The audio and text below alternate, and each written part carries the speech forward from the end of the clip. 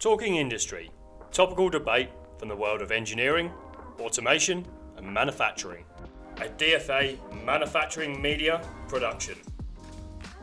Brought to you by Smart Futures, the latest news from the only online portal dedicated to the future of digitalisation. Visit smartfutures.org.uk. Hello and welcome to another Talking Industry podcast. My name is Aaron Blutstein and I'm Managing Editor for Smart Futures Portal and Plant & Works Engineering magazine. I'm joined today by Sarah Blacksmith, General Manager of Siemens Motion Control Business in the UK. Sarah's career with Siemens spans almost 20 years. She holds a bachelor's degree in Manufacturing Engineering and Management from Loughborough University and a master's in Operation Excellence from Cranfield University. Sarah, thanks for joining me for this Talking Industry podcast today. Oh, thanks for having me. It's a pleasure. I'd like to start by finding out a bit more about how you got into engineering and your motivations for pursuing an engineering path, and whether these experiences have shaped your career direction as General Manager of Siemens Motion Control Business in the UK. So I got into, the reason I got into engineering, one, my dad's an engineer, and so I think that influenced me. Incidentally, I'm a twin, and my sister has gone into healthcare, so she's a physio, and my mum is a midwife, or was a midwife. But so we've sort of gone, I'll go engineering, and she's gone healthcare.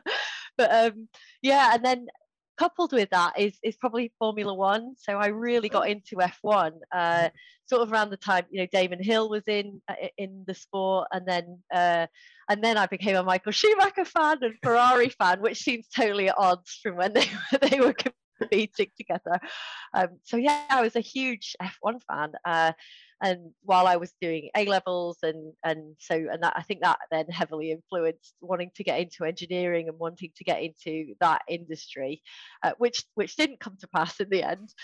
However, my love of F1 at that time really sort of influenced me. It sort of tailored off when the overtaking stopped, I think. So I sort of lost love for F1, and I've got back into it now. My husband's really into it, and he learning all of the new people, like the Verstappen name again. I was like, oh, hang on, there was a Verstappen years ago. So sort of getting back into it all. But and then that's what really got me choosing to do an engineering degree. It's influenced. That's what influenced me, I think. So did you find that at school you were? I know obviously you have your family were engineers, but did you find that it was difficult for you to kind of pursue a career and to pursue an interest in engineering, or was it something you really the school encouraged you and really tried to push you towards? No, I can't say that I was encouraged at school. No, I wasn't discouraged. But I can't say that there was any real presence of people talking about opportunities in manufacturing or engineering roles. So I think that's definitely something I wouldn't necessarily. It's changed today, but say it's changed today. But I think the awareness of needing to get into schools is definitely there, and companies recognizing that they need to do their part of certainly with local schools, to encourage people and see like what actually is available, because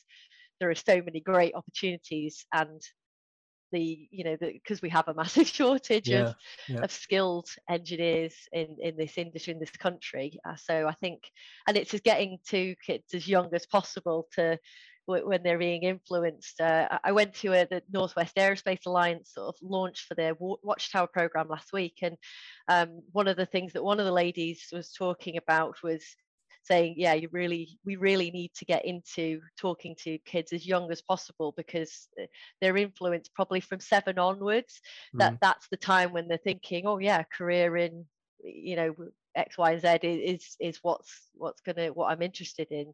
So, and that was really surprising to me. I was like, thinking, you think GCSE age, don't you, when people go into the careers departments and sort of trying to figure out. But actually, this lady that was talking, representing, I think, one of the local LEPs, but saying actually it's from age 7 onwards that you need to be talking, or we as an industry need to be talking to kids and really influencing, letting them know what a great career it can be. So yeah, I didn't really experience that, but I think that's definitely what we need to be doing, getting into schools and really showing them why we're all passionate about the industry. I mean, you're a high-profile person in engineering, and a real role model for especially girls wanting to pursue an engineering career. I mean, I have a daughter, and I'd love her to have the opportunity to even just have the potentially look at engineering as a career when she gets older. But what would you actually say to any girl wanting to pursue an engineering career? I'm maybe not 7 years old, but you're getting to the early round about 11, 12. What would you say to that girl to think, well, I'm not sure. I'm sure we all know that we all have different ideas of what we'd like to pursue as a career. What would you say? I would say you can do anything you want to do. If you're passionate about something and you've found that actually solving problems, looking at different technology to solve society's problems is something that you'd be passionate about. You like pulling things apart and putting them back together and figuring out how they work. The possibilities are endless. Your potential is unknown right now, and it is for most of us. Actually, if you have the right mindset, if you really you put the effort in, you go out and look for the help that you need, actually you can do whatever you want. So go out, do it. And if engineering and manufacturing happens to be what it is that you're passionate about, then go for it. But if it isn't, go for whatever makes you happy, and where you can be a really productive and member of society and really contribute to all of the challenges that we face at the moment, like all of the global climate change, etc.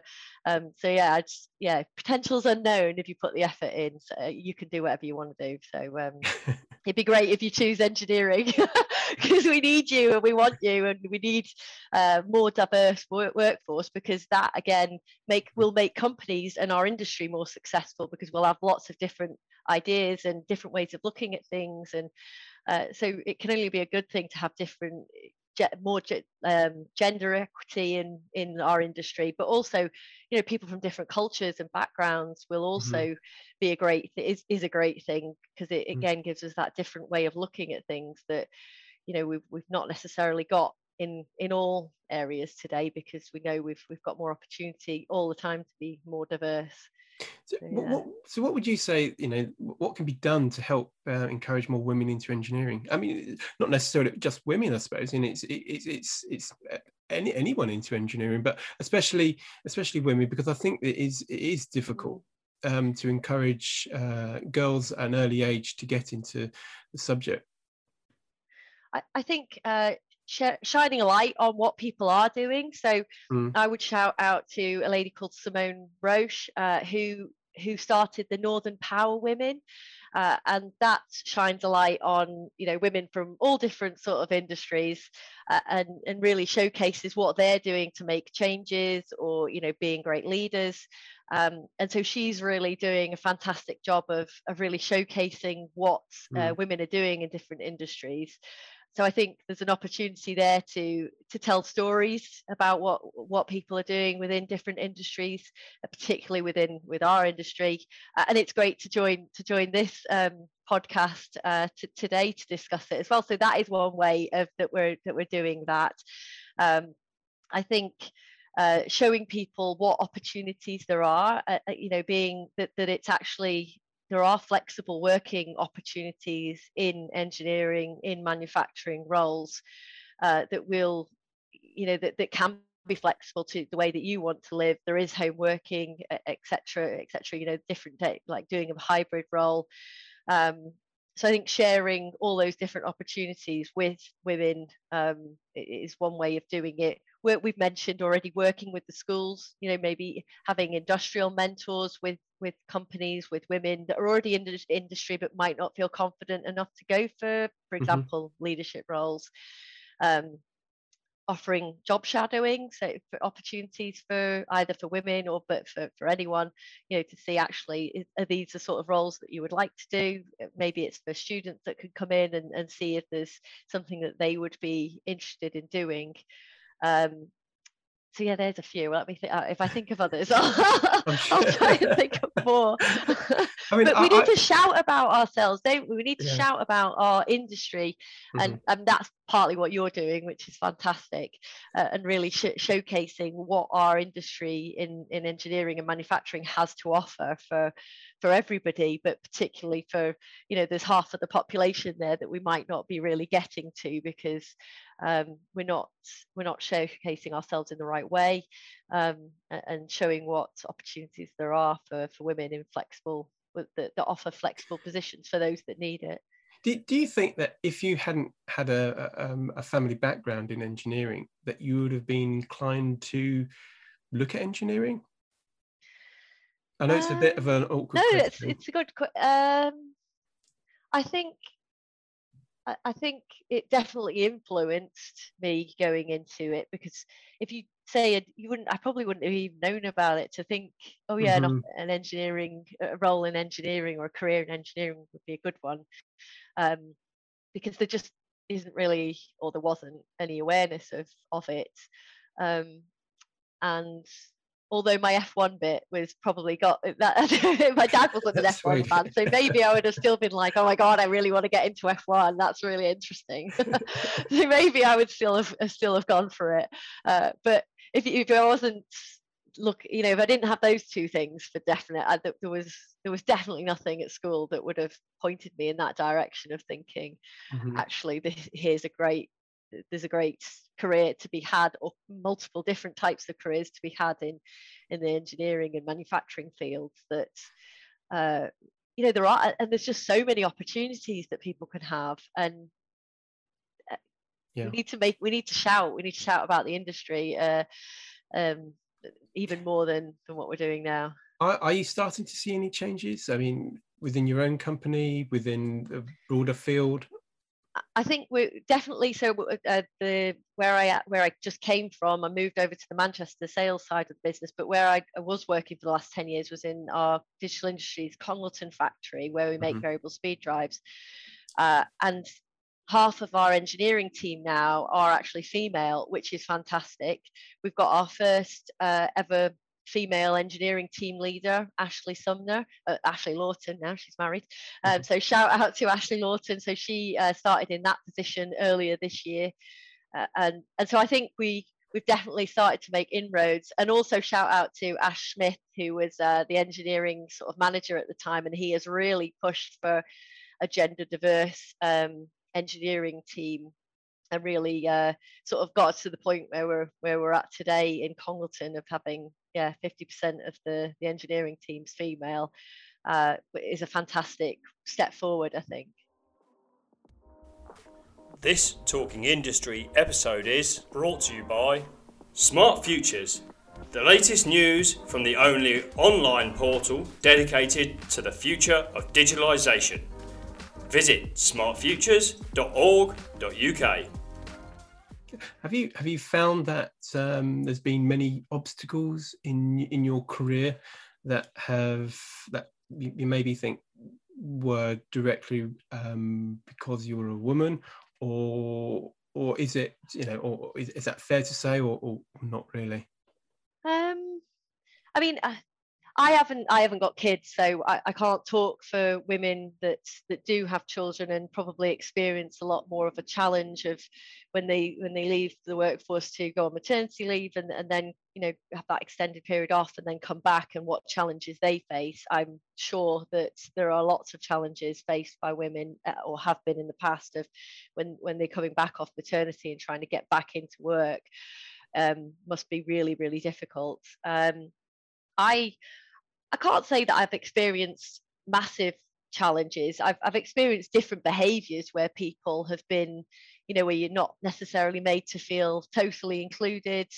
I always remember I was in Germany one time, and I won't say who it was, but it was one of the leaders in Germany, and there was a lot of other people sat around the table, all male, and it was a meal in the evening. Everyone was in this massive room, and a senior leader came and shook everyone's hands and didn't shake my hand. And I was like, and I don't know who, and this isn't an excuse either, but I don't know if he thought like, oh, this is someone's PA. And to me, that wouldn't be excusable anyway, because why wouldn't you just be a decent human being and shake that person's hand as well?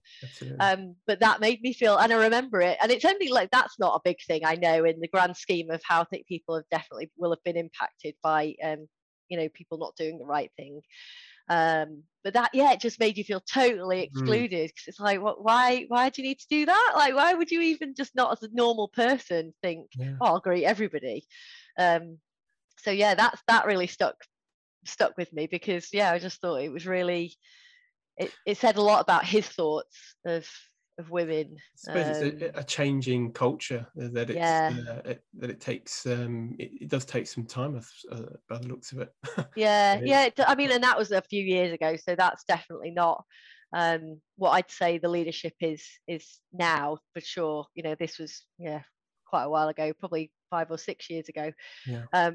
But so it's things like that where you experience people just either getting talked over in meetings and things like that. But actually, what we've done when I was in Congleton, and we do it in the under Brian Holiday, who's my new boss in Manchester, that if somebody is spoken of, because a lot of times everyone's just talking to talk, aren't they? They're not listening, and they just you're itching. You're listening to talk because you just want to get your point back across. That if people do cut across, we call them out on it in a nice way. So, just 1 second. I don't.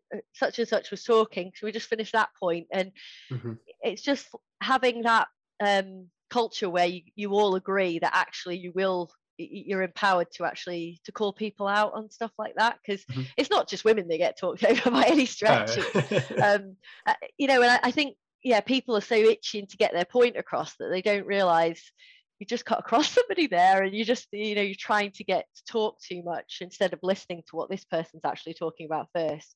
Put your hand up if it's on Teams or in real life, and you can definitely have your thoughts on it, but just give everyone the chance to speak as well. And making sure that you spot when people are wanting to speak, and probably start and then think, oh no, I won't say anything. Or actually, did you want to say something there? And make sure that you give everyone the opportunity to do a round robin at the end, and just really make it.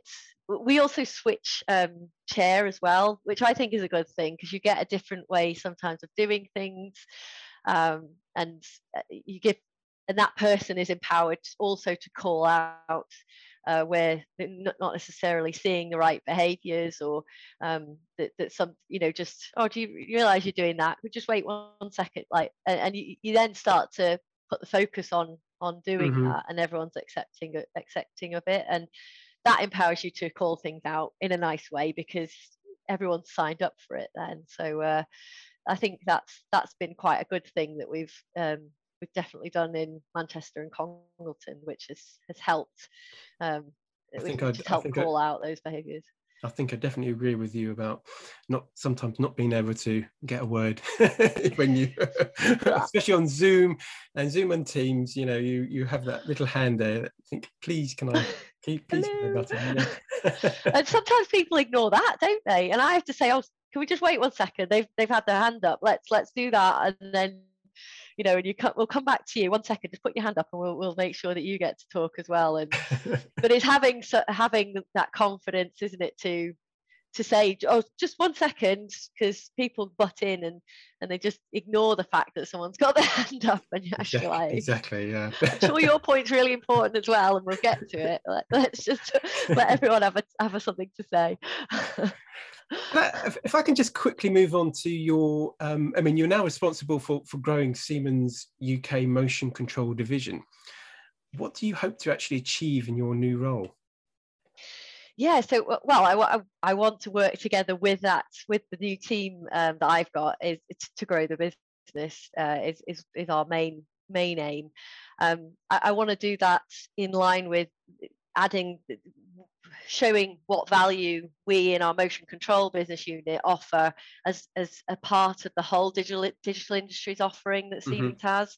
So not just selling, variable speed drives and motors and our machine tool software, but actually saying, well, what's the value of that as part of the whole portfolio that Siemens offers, linked in around the benefits of digitalization, and really sort of showing actually we have opportunities with our hardware to reduce your energy, by controlling your motors, etc. But actually, as part of this wider portfolio, there's a lot more opportunities that your business could take advantage of to reduce energy consumption, to improve your productivity, to make you more competitive overall, which is what we all want. We want UK manufacturing to remain in the UK, and so that we can all be successful together, and ultimately more sustainable as well, because that's really important part of everyone's agenda at the moment, I think. And regardless of the energy price and the costs, it's also the right thing to do. And we'd had a massive focus on that in Congleton, and Andrew Peters who's the MD at Congleton, really led the way in terms of achieving net zero this year. So 8 years ahead of the Siemens global target of 2030. So I think it's practicing what we're preaching as well as within Siemens that makes me really proud of working for Siemens in the UK, but Siemens globally. What challenges are you currently facing within your role? So deliveries is probably one of the main things, if not the main thing, that we're challenged with at the moment. And I, for one, know the challenges of the factories, of being able, with all of the global crises that we've got going on, whether it be a lockdown in China or Shanghai, or the Ukraine Russia war, or just managing to get people into the factories to be able to build more product, but the challenges of the global supply chain is being faced by everybody. We are definitely being impacted by that. I think we've been really open with our customers in terms of the challenges of the lead times that we have, and it's about trying to recover that as quickly as possible, get the backlogs down in our factories, and really try and reduce the lead times as quickly as possible to get back to a more normal lead time, which is definitely one of the aims that all of our factories have. From my side in the actual GB&I region, it's about working with our customers, working with the factories to make sure we're communicating as best as we possibly can, and being upfront with what the challenges are in terms of the lead times, but what are we doing to try to bring those down, because we are definitely working as hard as we can to reduce lead times as quickly as we possibly can, and so managing the delivery challenges is probably one of the biggest problems that I'm working on at the moment, and making. Sorry, go on. No. I was just going to say, do you see an end in sight to that, or is it something which is something you're just going to have to learn to live with, and over the next few years it will hopefully sort itself out? I think it depends on obviously what the order intake continues to do, but I think I think in the short term we're going to still have these challenges with the longer lead times. We've got, quite as lots of companies will, but we've got a really high order intake, which has meant in turn we've got a backlog of orders on our factories. But I know that they are working really hard to try to increase capacity. They're working really closely with suppliers to try to increase supply of components, so that hopefully, we'll get the supply of parts in uplifted.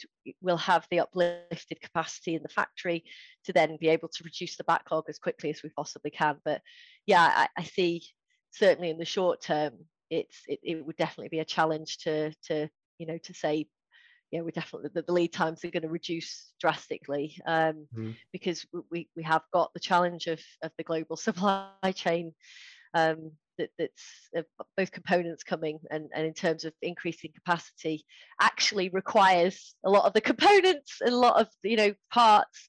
If you think test systems to be able to test drives, that requires other drives, in the panels, etc. So it's certainly challenging to on multiple fronts, isn't it? But I guess you hear that from lots of different people. But we are doing as much as we possibly can to try to mitigate the problems and try and increase capacity as quickly as we possibly can. When we get then more supply of parts, we can build as quickly as possible.